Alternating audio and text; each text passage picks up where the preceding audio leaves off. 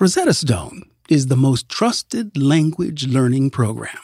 I live in Southern California, Los Angeles. This is Baja Norte. If you do not speak Spanish in Los Angeles, well, you're missing out on a whole lot.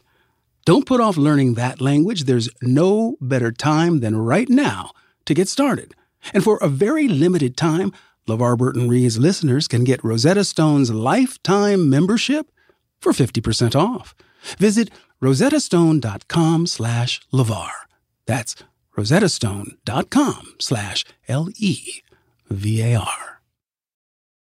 Want to make Mom's day? Get to your Nordstrom Rack now and score amazing deals for Mother's Day, which is Sunday, May 12th. Find tons of gifts from only $30 at Nordstrom Rack. Fragrance, jewelry, luxury bags, activewear, beauty, and more. Save on Kate Spade New York, Stuart Weitzman, and Ted Baker London. Great brands, great prices. So shop your Nordstrom Rack store today and treat Mom to the good stuff from just $30.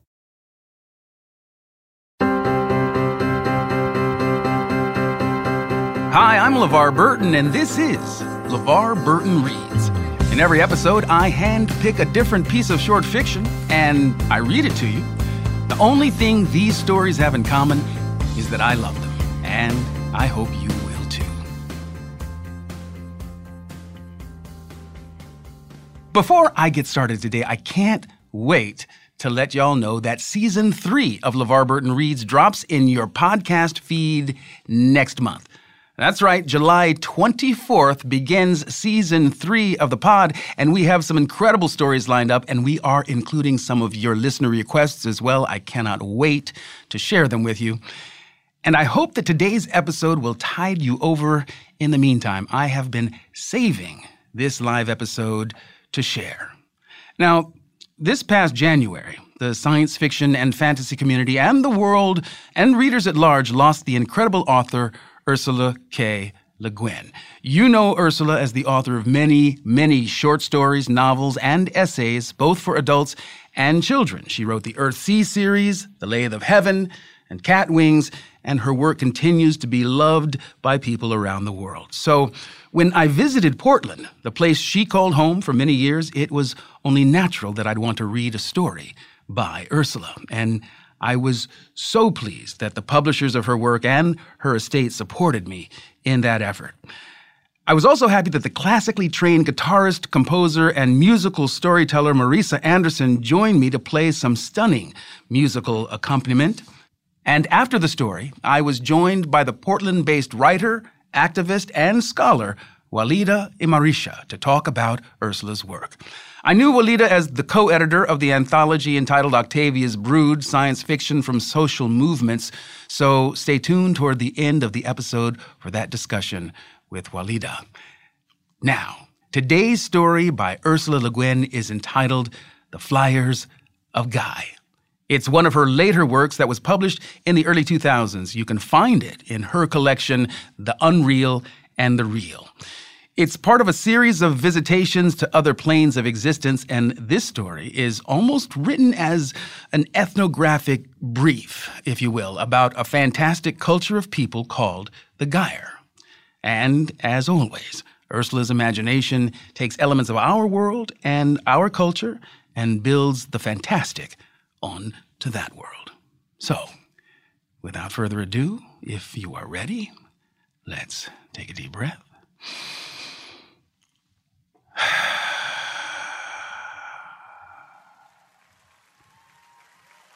And begin. The Flyers of Guy by Ursula K. Le Guin.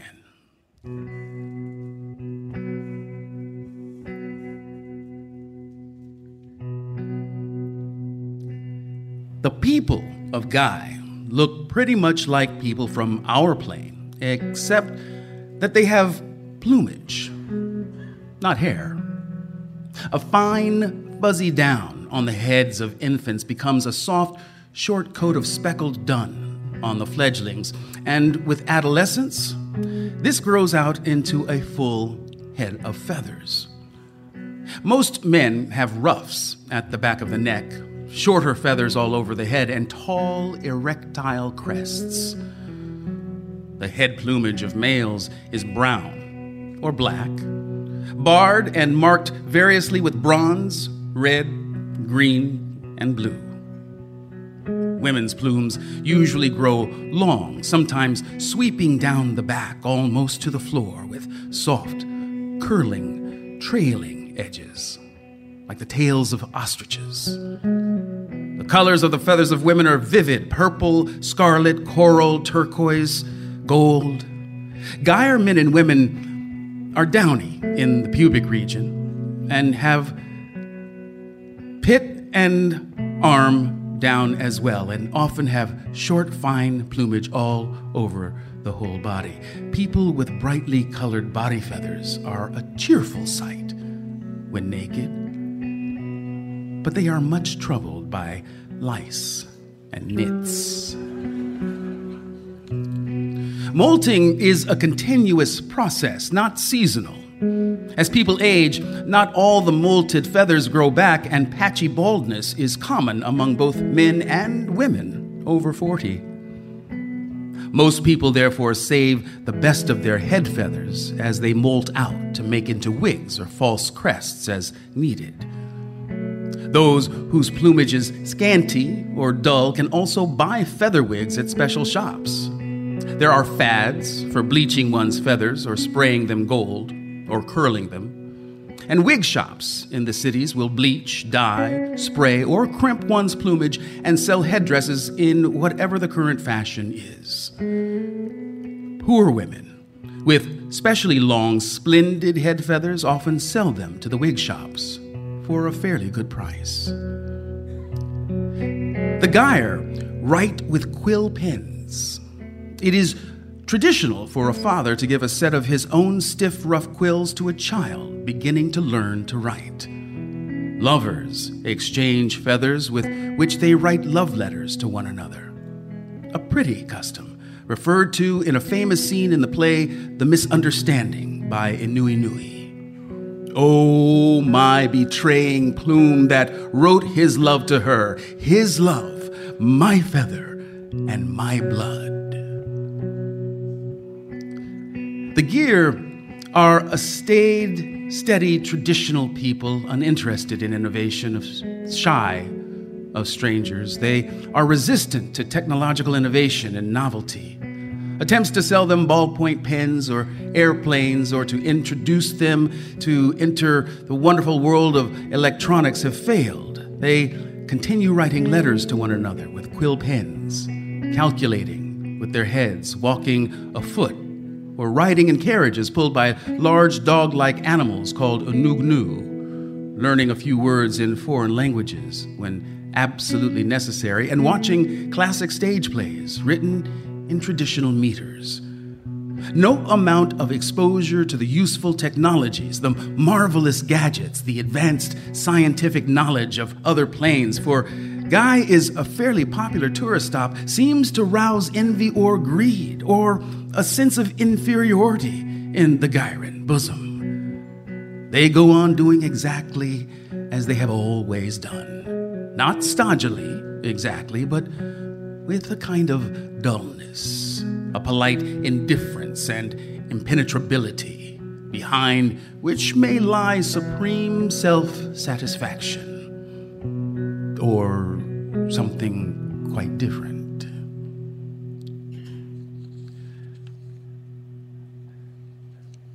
The crasser kind of tourists from other planes refer to the Gyre, of course, as birdies, bird brains, featherheads, and so on.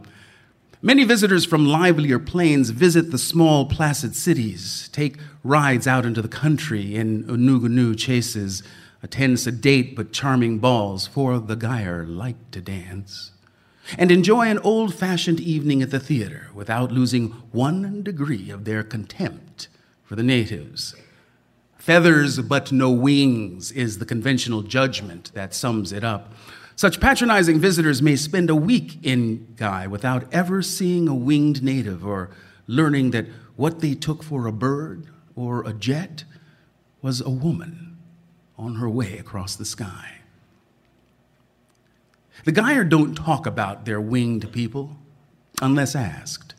They don't conceal them or lie about them, but they don't volunteer information. I had to ask questions fairly persistently to be able to write the following description.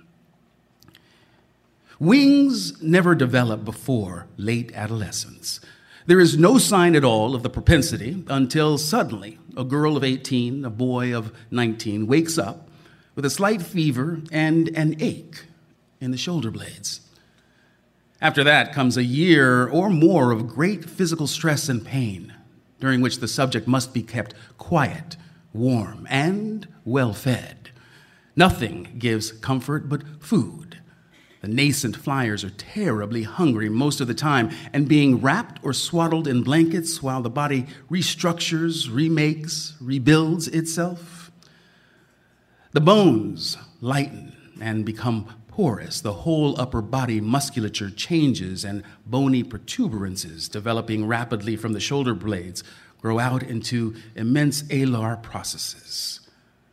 The final stage is the growth of the wing feathers, which is not painful. The primaries are, as feathers go, massive and may be a meter long. The wingspread of an adult male gyre is about 4 meters. That of a woman usually about a half meter less. Stiff feathers sprout from the calves and ankles to be spread wide in flight. Any attempt to interfere, to prevent or halt the growth of wings is useless and harmful or fatal. If the wings are not allowed to develop, the bones and muscles begin to twist and shrivel, causing unendurable, unceasing pain. Amputation of the wings or flight feathers at any stage results in a slow, agonizing death. Among some of the most conservative, archaic peoples of the Gyre, the tribal societies living along the icy coasts of the North Polar regions and the herdsfolk of the cold, barren steppes of the far south, this vulnerability of the winged people is incorporated into religion and ritual behavior. In the North, as soon as a youth shows the fatal signs, he or she is captured and handed over to the tribal elders. With rituals similar to their funeral rites, they fasten heavy stones to the victim's hands and feet, then go in procession to a high cliff above the sea and push the victim over, shouting, "Fly! Fly for us!" Among the steppe tribes, the wings are allowed to develop completely, and the youth is carefully, worshipfully attended all year. Let us say that it is a girl who has shown the fatal symptoms. In her feverish trances, she functions as a shaman or soothsayer. The priests listen and interpret all her sayings to the people, and when her wings are full grown, they are bound down to her back. Then the whole tribe set out to walk with her to the nearest high place, cliff or crag, often a journey of weeks in that flat, desolate country. On the heights, after days of dancing and imbibing hallucinatory smoke from smudge fires of bayou wood, the priests go with the young woman, all of them drugged, dancing and singing, to the edge of the cliff. There, her wings are freed. She lifts them for the first time, and then, like a young falcon, leaving the nest, leaps stumbling off the cliff into the air, wildly beating those huge, untried wings. Whether she flies or falls, all the men of the tribe, screaming with excitement, shoot at her with bow and arrow or throw their razor-pointed hunting spears. She falls, pierced by dozens of spears and arrows. The women scramble down the cliff, and if there is any life left in her, they beat it out with stones. Then they throw and heap stones over the body till it is buried under a cairn. There are many cairns at the foot of every steep hill or crag in all the steppe country. Ancient cairns furnish stones for the new ones. Such young people may try to escape their fate by running away from their people, but the weakness and fever that attend the development of wings cripple them, and they never get far. There is a folktale in the south marches of Murm of a winged man who leapt up into the air from the sacrificial crag and flew so strongly that he escaped the spears and arrows and disappeared into the sky. The original story ends there.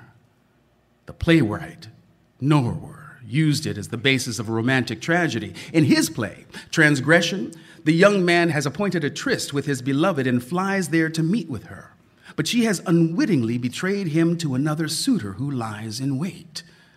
As the lovers embrace, the suitor hurls his spear and kills the winged one.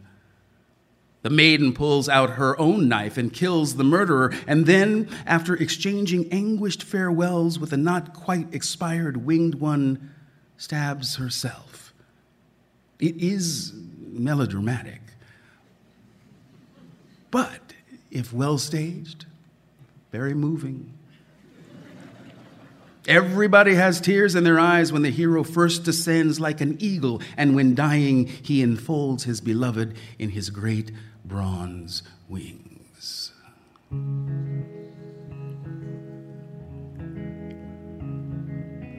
A version of Transgression was performed a few years ago on my plane in Chicago at the Actual Reality Theater.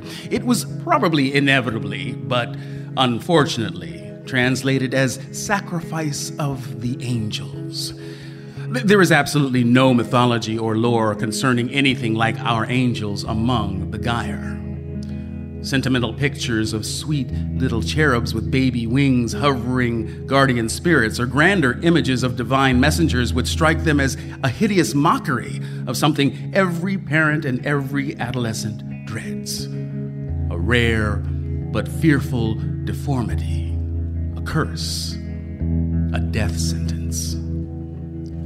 Among the urbanized Gyre, that dread is mitigated to some degree, since the winged ones are treated not as sacrificial scapegoats, but with tolerance and even sympathy, as people with a most unfortunate handicap.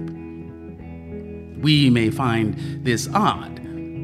To soar over the heads of the earthbound, to race with eagles and soar with condors, to dance on air, to ride the wind, not in a noisy metal box or on a contraption of plastic and fabric and straps, but on one's own vast, strong, splendid, outstretched wings. How could that be anything but a joy, a freedom?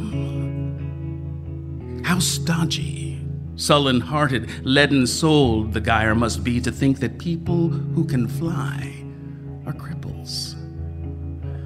But they do have their reasons. The fact is that winged Gyre can't trust their wings. No fault can be found in the actual design of the wings. They serve admirably with a little practice for short flights, for effortless gliding and soaring on updrafts, and with more practice for stunts and tumbling, aerial acrobatics. When winged people are fully mature, if they fly regularly, they may achieve great stamina. They can stay aloft almost indefinitely. Many learn to sleep on the wing. Flights of over 2,000 miles have been recorded with only brief hover stops to eat. Most of these very long flights were made by women whose lighter bodies and bone structure give them the advantage over distance.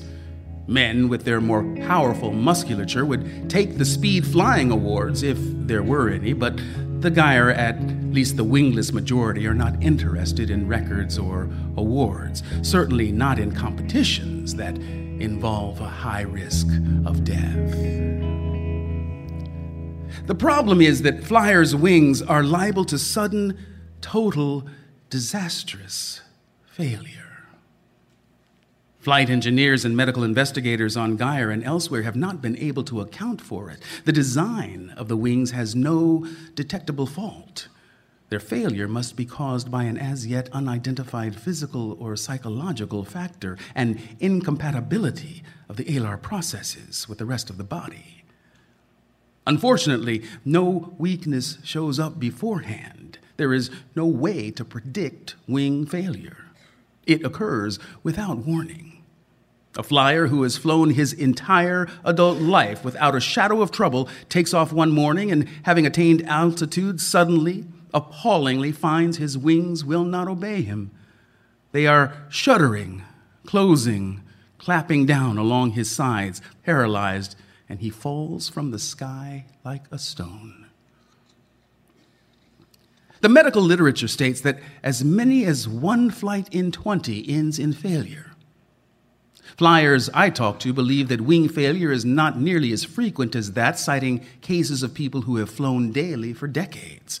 But it is not a matter they want to talk about with me, or perhaps even with one another. They seem to have no preventative precautions or rituals, accepting it as truly random. Failure may come on the first flight or the 1,000th. No cause has been found for it. Hereditary, age, inexperience, fatigue, diet, emotion, physical condition. Every time a flyer goes up, the chance of wing failure is the same. Some survive the fall, but they never fall again because they can never fly again.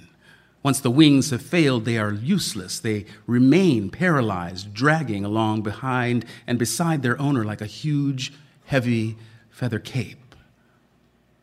Foreigners ask why flyers don't carry parachutes in case of wing failure. No doubt they could. It is a question of temperament. Winged people who fly are those willing to take the risk of wing failure. Those who do not want the risk do not fly. Or perhaps those who consider it a risk do not fly, and those who fly do not consider it a risk.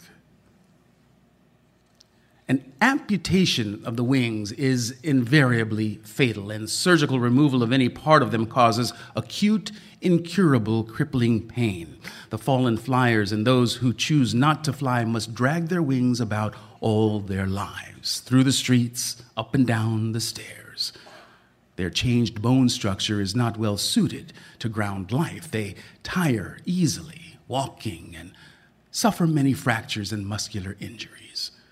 Few non-flying flyers live to 60. Those who do face their death every time they take off. Some of them, however, are still alive and still flying at 80.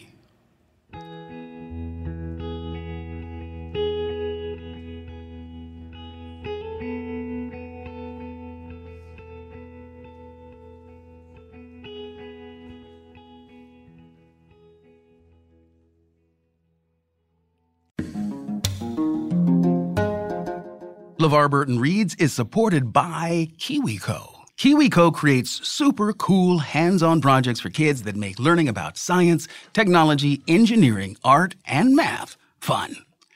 KiwiCo's mission is to provide the next generation of innovators with the tools and foundations they need to become creative problem solvers and critical thinkers. And Lord knows we need that in this day and age. They have 5 different types of projects, and there's something for kids of all different ages to try. They create hands-on projects for kids that are not only super fun, but also educational in a very cool way. Like you as a parent, KiwiCo wants kids to be fearless innovators, so they design projects to help them develop their own creativity. And it's convenient. Absolutely everything you need to build a project is in the box, which means no extra trips to Target or to the craft store. And gifting a KiwiCo subscription to the kid in your life will make them smarter and quite possibly make you their favorite person. Right now, KiwiCo is offering LeVar Burton Reads listeners the chance to try them out for free. To redeem this offer and learn more about their projects for kids, visit kiwico.com/LeVar. That's KiwiCo, KIWICO.com/LeVar, LEVAR, to try KiwiCo for free. Support for today's show comes from Hungry Root. Hungry Root delivers a weekly box of vegan and gluten-free convenience foods to help people feel great.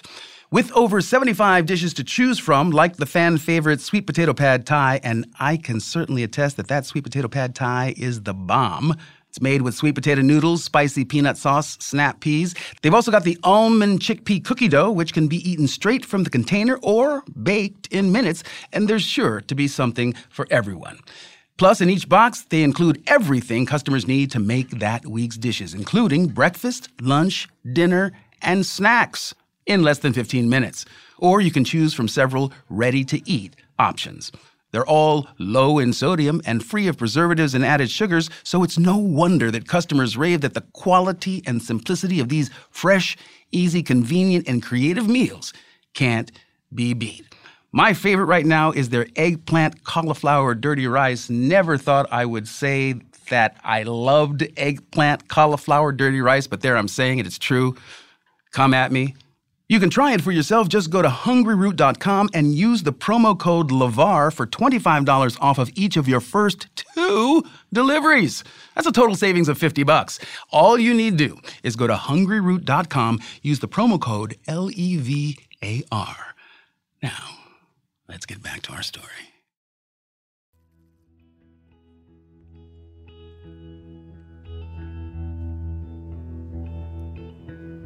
It is quite a wonderful sight, Takeoff.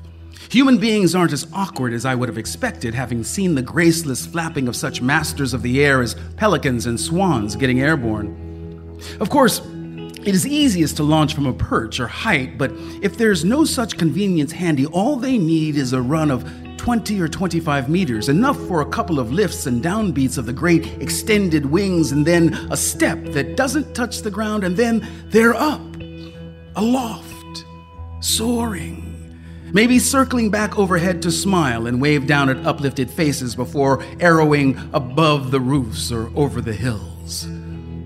They fly with the legs close together, the body arched a little backward, the leg feathers fanning out into a hawk-like tail as needed, as the arms have no integral muscular connection to the wings.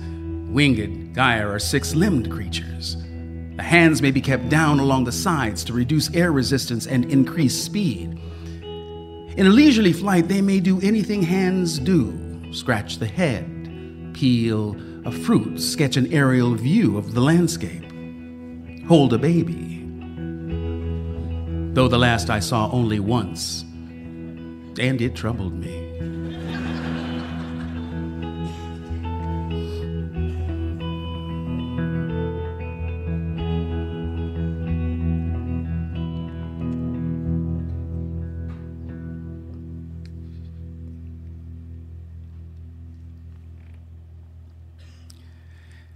I talked several times with a winged gyre named Ardea Dia. What follows is all in his own words, recorded with his permission during our conversations. Oh, yes. When I first found out, when it started happening to me, I was floored, terrified. I couldn't believe it. I'd been so sure it wouldn't happen to me. When we were kids, we used to joke about so-and-so being flighty, or say, he'll be taking off one of these days. But me? Grow wings? It wasn't going to happen to me. So when I got this headache, and then my teeth ached for a while, and then my back began to hurt, I kept telling myself it was a toothache. I had an infection, an abscess. But when it really began, there was no more fooling myself. It was terrible. I really can't remember much about it. It was bad. It hurt. First, like knives running back and forth between my shoulders and claws digging up and down my spine. And then all over my arms, my legs, my fingers, my face. And I was so weak. I couldn't stand up. I got out of bed and fell down on the floor, and I couldn't get up. I lay there calling Mother, Mama, please come. She was asleep. She worked late waiting in a restaurant and didn't get home till way after midnight, and so she slept hard. And I could feel the floor getting hot underneath me. I was so hot with fever, and I'd try to move my face to a cooler place on the floor. Well, I don't know if the pain eased off or I just got used to it, but it was a bit better after a couple of months. It was hard, though, and long and dull and strange. Lying there, but not on my back. You can't lie on your back ever, Hard to sleep at night. When it hurt, it always hurt most at night, always a little fevery, thinking strange thoughts, having funny ideas, and never able to think a thought through, never able to quite hold on to an idea. I felt as if I myself really couldn't think anymore. Thoughts just came into me and went through me, and I watched them, and no plans for the future anymore, because what was my future now? I'd thought of being a school teacher. My mother had been so excited about that. She'd encouraged me to stay in school the extra year to qualify for teachers' college. Well, I had my 19th birthday lying there in my little room in our 3-room flat over the grocery on Lacemakers Lane. My mother bought some fancy food from the restaurant and a bottle of honey wine, and we tried to have a celebration. But I couldn't drink the wine, and she couldn't eat because she was crying. But I could eat. I was always starving, hungry, and that cheered her up. Poor Mama.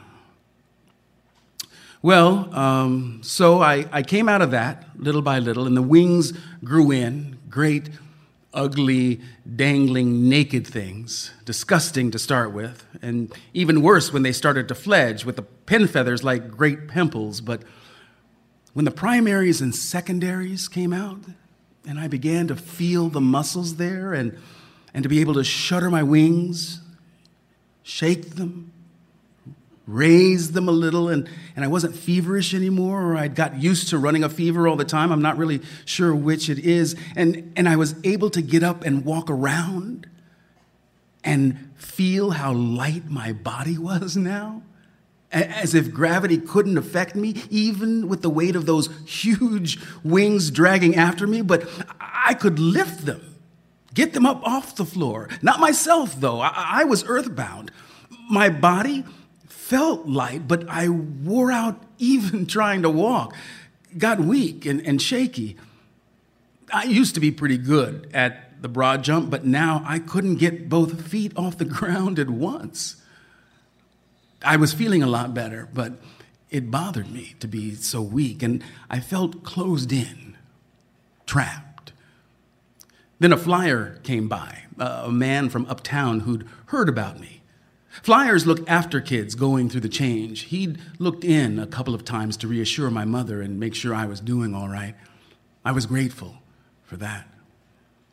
Now he came and talked to me for a long time and showed me the exercises I could do. And I did them every day, all the time, hours and hours. What else did I have to do?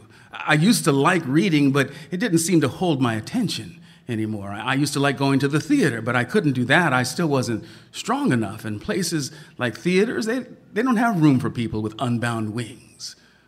You take up too much space. You cause a fuss. I'd been good at mathematics in school, but I couldn't fix my attention on the problems anymore. They didn't seem to matter, so I had nothing to do but the exercises the flyer taught me. And I did them all the time. The exercises helped. There really wasn't enough room, even in our sitting room. I never could do a vertical stretch fully, but I did what I could. I felt better. I got stronger. I finally began to feel like my wings were mine, were part of me, or I was a part of them.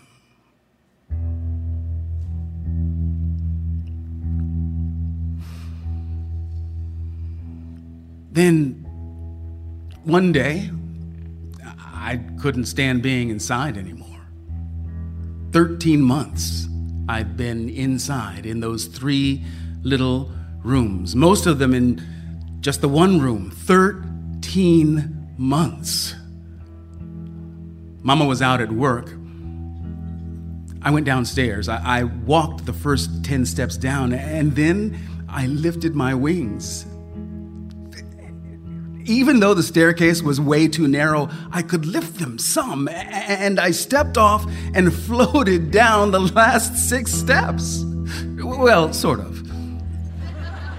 I hit pretty hard at the bottom and my knees buckled, but I didn't really fall. It wasn't flying, but it wasn't quite falling.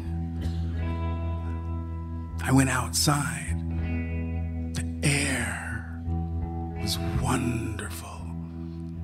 I felt like I hadn't had any air for a year. Actually, I felt like I'd never known what air was in my whole life. Even in that narrow little street with the houses hanging over it, there was wind, there was sky, not a ceiling. The sky overhead, the air. I started walking. I hadn't planned anything. I wanted to get out of the lanes and alleys to somewhere open, a big plaza or square or park, anything open to the sky. I saw people staring at me, but I didn't care. I'd stared at people with wings when I didn't have them, not meaning anything, just curious. Wings aren't all that common. I used to wonder a little bit about what it felt like to have them, you know? Just ignorance. So I didn't care if people looked at me now. I was too eager to get out from under the roofs. My legs were weak and shaky, but they kept going. And sometimes, where the street wasn't crowded with people, I'd lift my wings a little and get the feel of the air under the feathers. And for a little, I'd be lighter on my feet. So I got to the fruit market. The market had shut down. It was evening, and the booths were all shoved back, so there was a big space in the middle, cobblestones. I stood there under the assay office for a while doing exercises, lifts and stretches. I could do a vertical all the way for the first time, and it felt wonderful. And then I began to trot a little as I lofted, and my feet would get off the ground for a moment, and so I couldn't resist. I couldn't help it. I began to run and to loft my wings and then beat down and loft again, and I was up. But there was the Weights and Measures building right in front of me, this gray stone facade right in my face, and I actually had to fend off, push myself away from it with my hands and drop down to the pavement. But I turned around, and there I had the full run ahead of me, clear across the marketplace to the assay office, and I ran, and I took off. I swooped around the marketplace for a while, staying low, learning how to turn and bank and use my tail feathers. It comes pretty natural. You feel what to do. The air tells you. But the people down below were looking up and ducking when I banked too steep or stalled. I didn't care. I flew for over an hour, till after dark, after all the people had gone. I'd got way up over the roofs by then.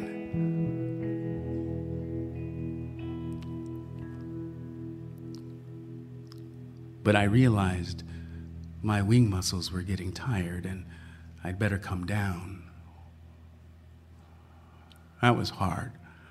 I mean, landing was hard because I didn't know how to land. I came down like a sack of rocks. Bam!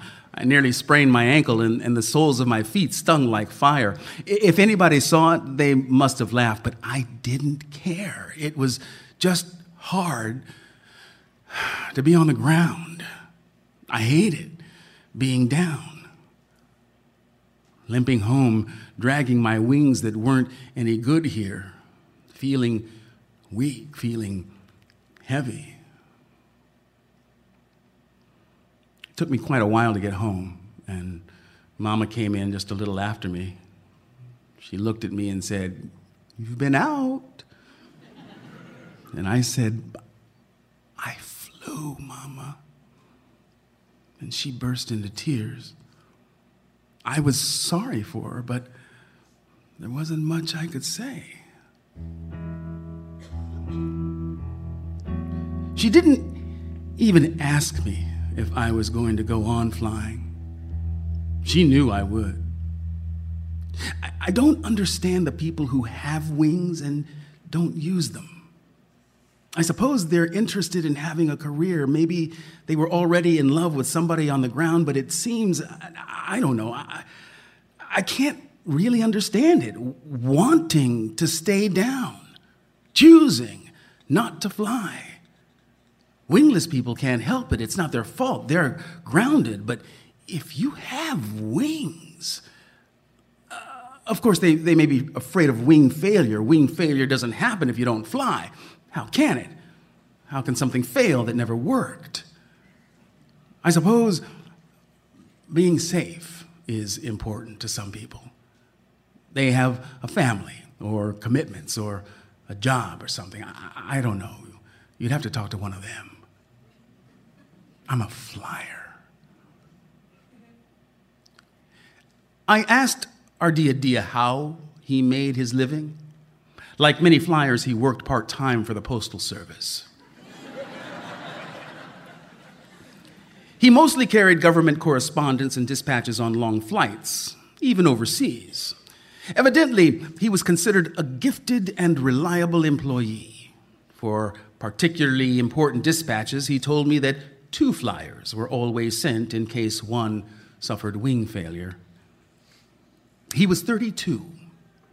I asked him if he was married, and he told me that flyers never married. They considered it, he said, beneath them.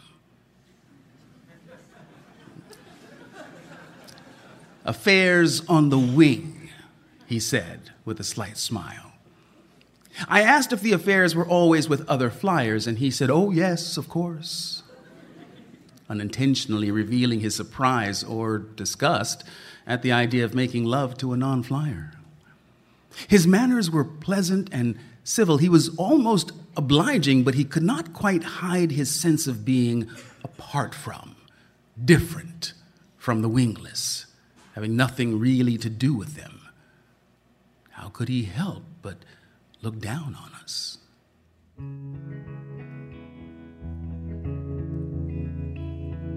I pressed him a little about this feeling of superiority, and he tried to explain.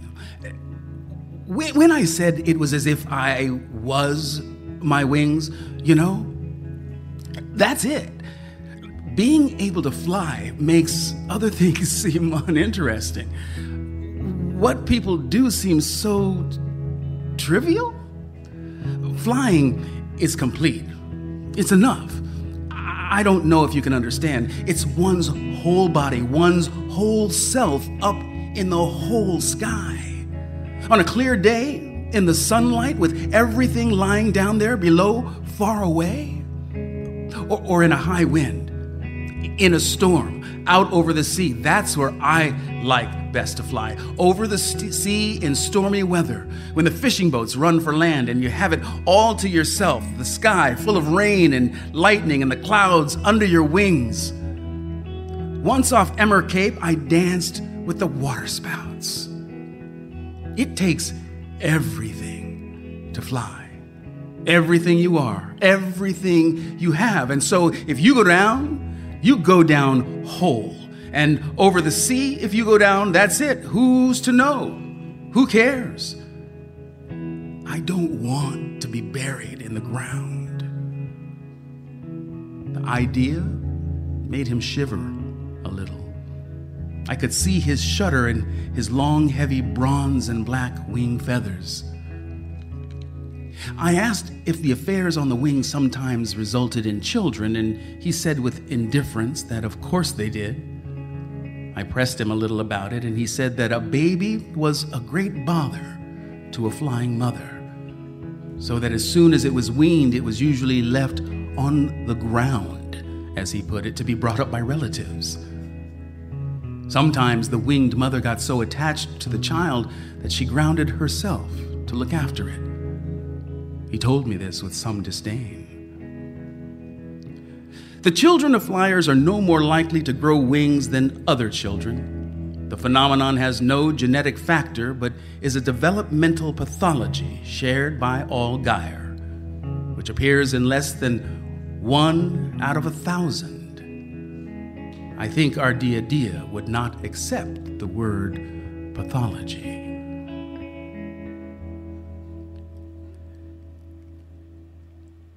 I also talked with a non-flying winged Geyer who let me record our conversation, but asked that I not use his name. He is a member of a respectable law firm in a small city in Central Guy. He said, I never flew, no. I was 20 when I got sick. I thought I was past the age, safe. It was a terrible blow. My parents had already spent a good deal of money, made sacrifices to get me into college. I was doing well in college. I liked learning. I had an intellect. To lose a year was bad enough. I wasn't going to let this business eat up my whole life. To me, the wings are simply excrescences, growths, impediments to walking, dancing, sitting in a civilized manner on a normal chair, wearing decent clothing. I refused to let something like that get in the way of my education, my life. Flyers are stupid. Their brains go all to feathers. I wasn't going to trade in my mind for a chance to flitter about over rooftops. I'm more interested in what goes on under the roofs. I don't care for scenery. I prefer people. And I wanted a normal life. I wanted to marry, to have children. My father was a kind man. He died when I was 16, and I'd always thought that if I could be as good to my children as he was to us, it would be a way of thanking him, of honoring his memory. I was fortunate enough to meet a beautiful woman who refused to let my handicap frighten her. In fact, she won't let me call it that. She insists that all this, he indicated his wings with a slight gesture of his head, was what she first saw in me. Claims that when we first met, she thought I was quite a boring, stuffy young fellow. Till I turned around.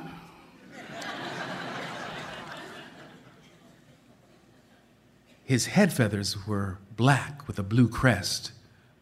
His wings, though flattened, bound, and belted as non-flyers' wings always are to keep them out of the way and as unnoticeable as possible, were splendidly feathered in patterns of dark blue and peacock blue, with black bars and edges. At any rate, I was determined to keep my feet on the ground in every sense. If I'd ever had any youthful notions about flitting off for a while, which I never really did, once I was through with the fever and delirium and had made peace with the whole painful, wasteful process, if I had ever thought of flying, once I was married, once we had a child, nothing could induce me to yearn for even a taste of that life, to consider it even for a moment.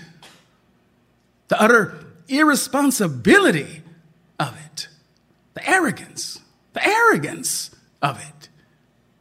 It's very distasteful to me. We then talked for some time about his law practice, which was an admirable one, devoted to representing poor people against swindlers and profiteers. He showed me a charming portrait of his two children, 11 and 9 years old, which he had drawn with one of his own quills. The chances that either child would grow wings was, as for every Geyer, 1,000 to 1. Shortly before I left, I asked him, "Do you ever dream of flying?" Lawyer-like, he was slow to answer. He looked away, out the window. "Doesn't everyone?" he said.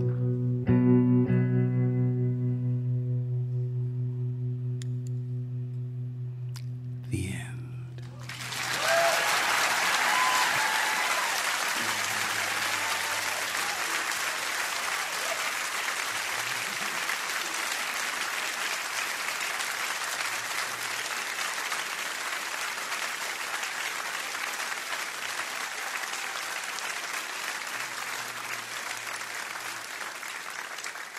One of the great joys of doing these live versions of the podcast is that I get to sit down and have a conversation with people I greatly admire. Tonight is no exception. Please welcome my guest tonight, the editor of Octavia's Brood. She is a writer, activist, and scholar, Walida Imarisha.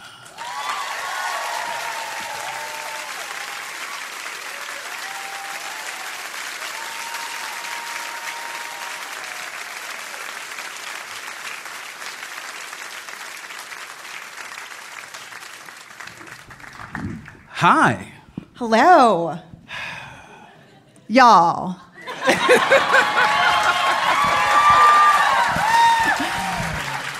That was amazing. Thank you. First of all, full disclosure, we met tonight for the first time, but this meeting has been a long time in coming. In the compendium Octavia's Brood, there is a short story by LeVar Burton. Yes. I'm really damn proud of that, y'all. Tell us a little bit about Octavia's Brood, what the origin of it was, and why it's so important to you, Walida. Sure, LeVar. Normal thing to say. So Octavia's Brood, Science Fiction Stories from Social Justice Movements, is a collection of fantastical stories written by organizers, activists, and changemakers. Exhibit A. So my co-editor, Adrienne Marie Brown, and I came up with the idea because we're both huge nerds and both deeply involved in radical social change, and realized that not only were they complementary, but they actually needed one another, because the basic premise of Octavia's Brood is that all organizing is science fiction. Say that one more time. So all organizing is science fiction. And that is because? Because every time we imagine a world without borders, a world without prisons, a world without oppression, that's science fiction, because we've never seen that world. Yeah.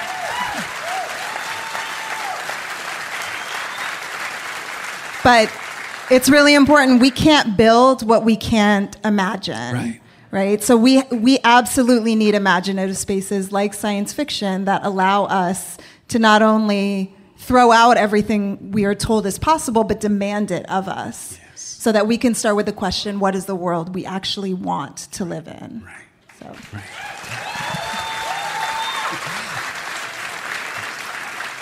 I have often said that for me, science fiction invites us into what I believe to be are two of the most important words in combination in language. Those two words being what if. Mm-hmm. Right? Absolutely. What if. And I am convinced that it is storytelling in general, but science fiction specifically, that helps us create the future that we want to live in.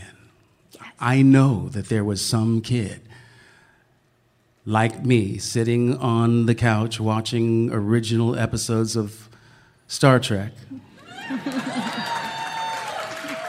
and kept seeing Kirk reach back to that secret Velcroed place on his hip because there are no pockets in the future. I know, I've been there.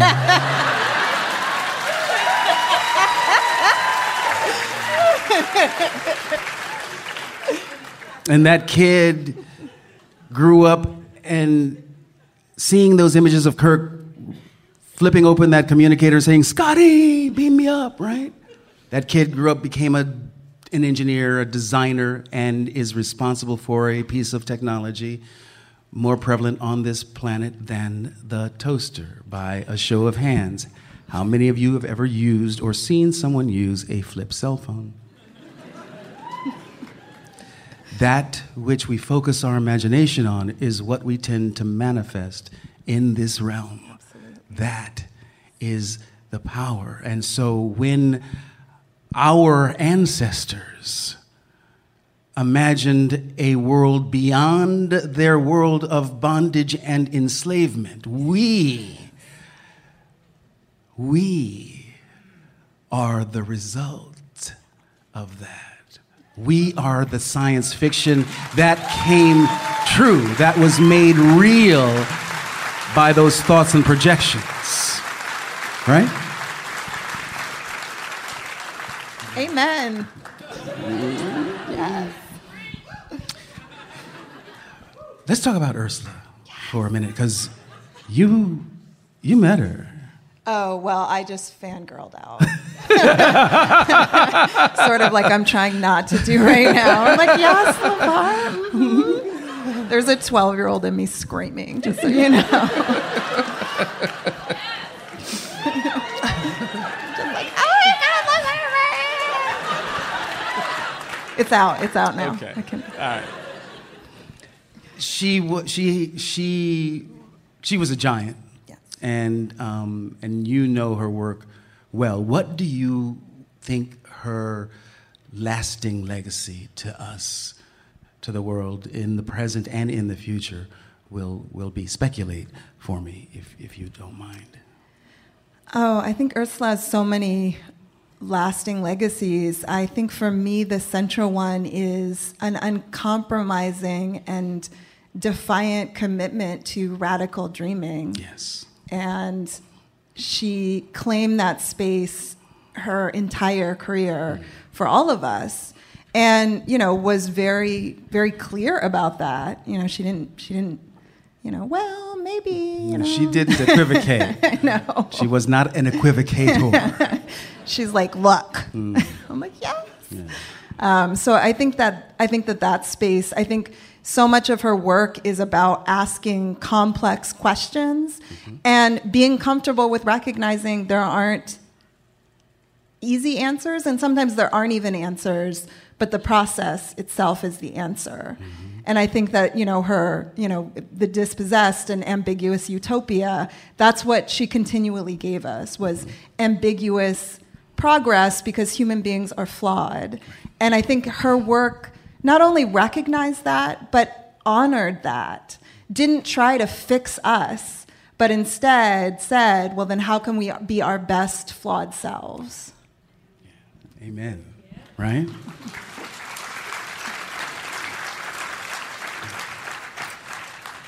She was a social justice warrior. Yes. Right? And her writing bore that out. Absolutely. In almost every instance. She was a fierce proponent of, as you said, radical dreaming. Absolutely. Imagining the world that we wanted to live in, and then doing the groundwork. Yes. Yeah. Right? That was the important part of her activism, was we have to roll up our sleeves now. Yes. We have to make this a reality. Yeah. Because it's within our power. That's what we do. That's what we do. Absolutely. Right. Yeah, I think the radical dreaming into lived reality is that piece where, she was always accessible, always connected to movements, always building from the ground up. She wasn't, if she'd been like, I'm Ursula, we would have been like, hell yeah, you are. But she's like, y'all, let's do this. Okay, let's do this. Always inclusive. Always inclusive. Yeah. Always bringing people together. Absolutely. Right. Through her writing and through her work. And centering the most marginalized. Yes. Yes. Absolutely. She's a great champion. Her work, in my view, will live forever, and I put her right up there with Octavia as primary influences on me, my life, and my point of view in the world. Our producer of this episode of LeVar Burton Reads is the best in the business, Julia Smith. Thank you always to the very avian Matt Gorley. My great thanks to Recorded Books and Small Beer Press for allowing me to read this story by Ursula K. Le Guin. You can find her collection, The Unreal and the Real, both in print and as an audiobook. And I'm also grateful to Theo and the estate of Ursula K. Le Guin for giving their blessing to this reading. If you want more of the amazing music you heard on the episode, go check out the work of Marisa Anderson. She's touring North America right now, both as a headliner and with Godspeed You, Black Emperor. And she just released Cloud Corner, her debut LP, on Thrill Jockey. And for more Walida Imarisha, visit www.walida, that's WALIDAH.com, and octaviasbrood.com. Go check out her writing. Walida, thank you so much for sitting down with me. And if you love the show and want to help other people find it, give us a review or a rating on Apple Podcasts. And while you're leaving a review, suggest a story for the show. We are putting together more stories right this minute for season 3, so if there's something you want to hear, let me know. LeVar Burton Reads is a production of Stitcher. Our executive producers are Chris C.B. Bannon and Jenny Radelet of the Flying Radelet Sisters. I'm LeVar Burton, and you can find me at LeVar Burton on Twitter and LeVar.Burton on Instagram. Somebody already had my name. I'll see you next time, but you don't have to take my word for it.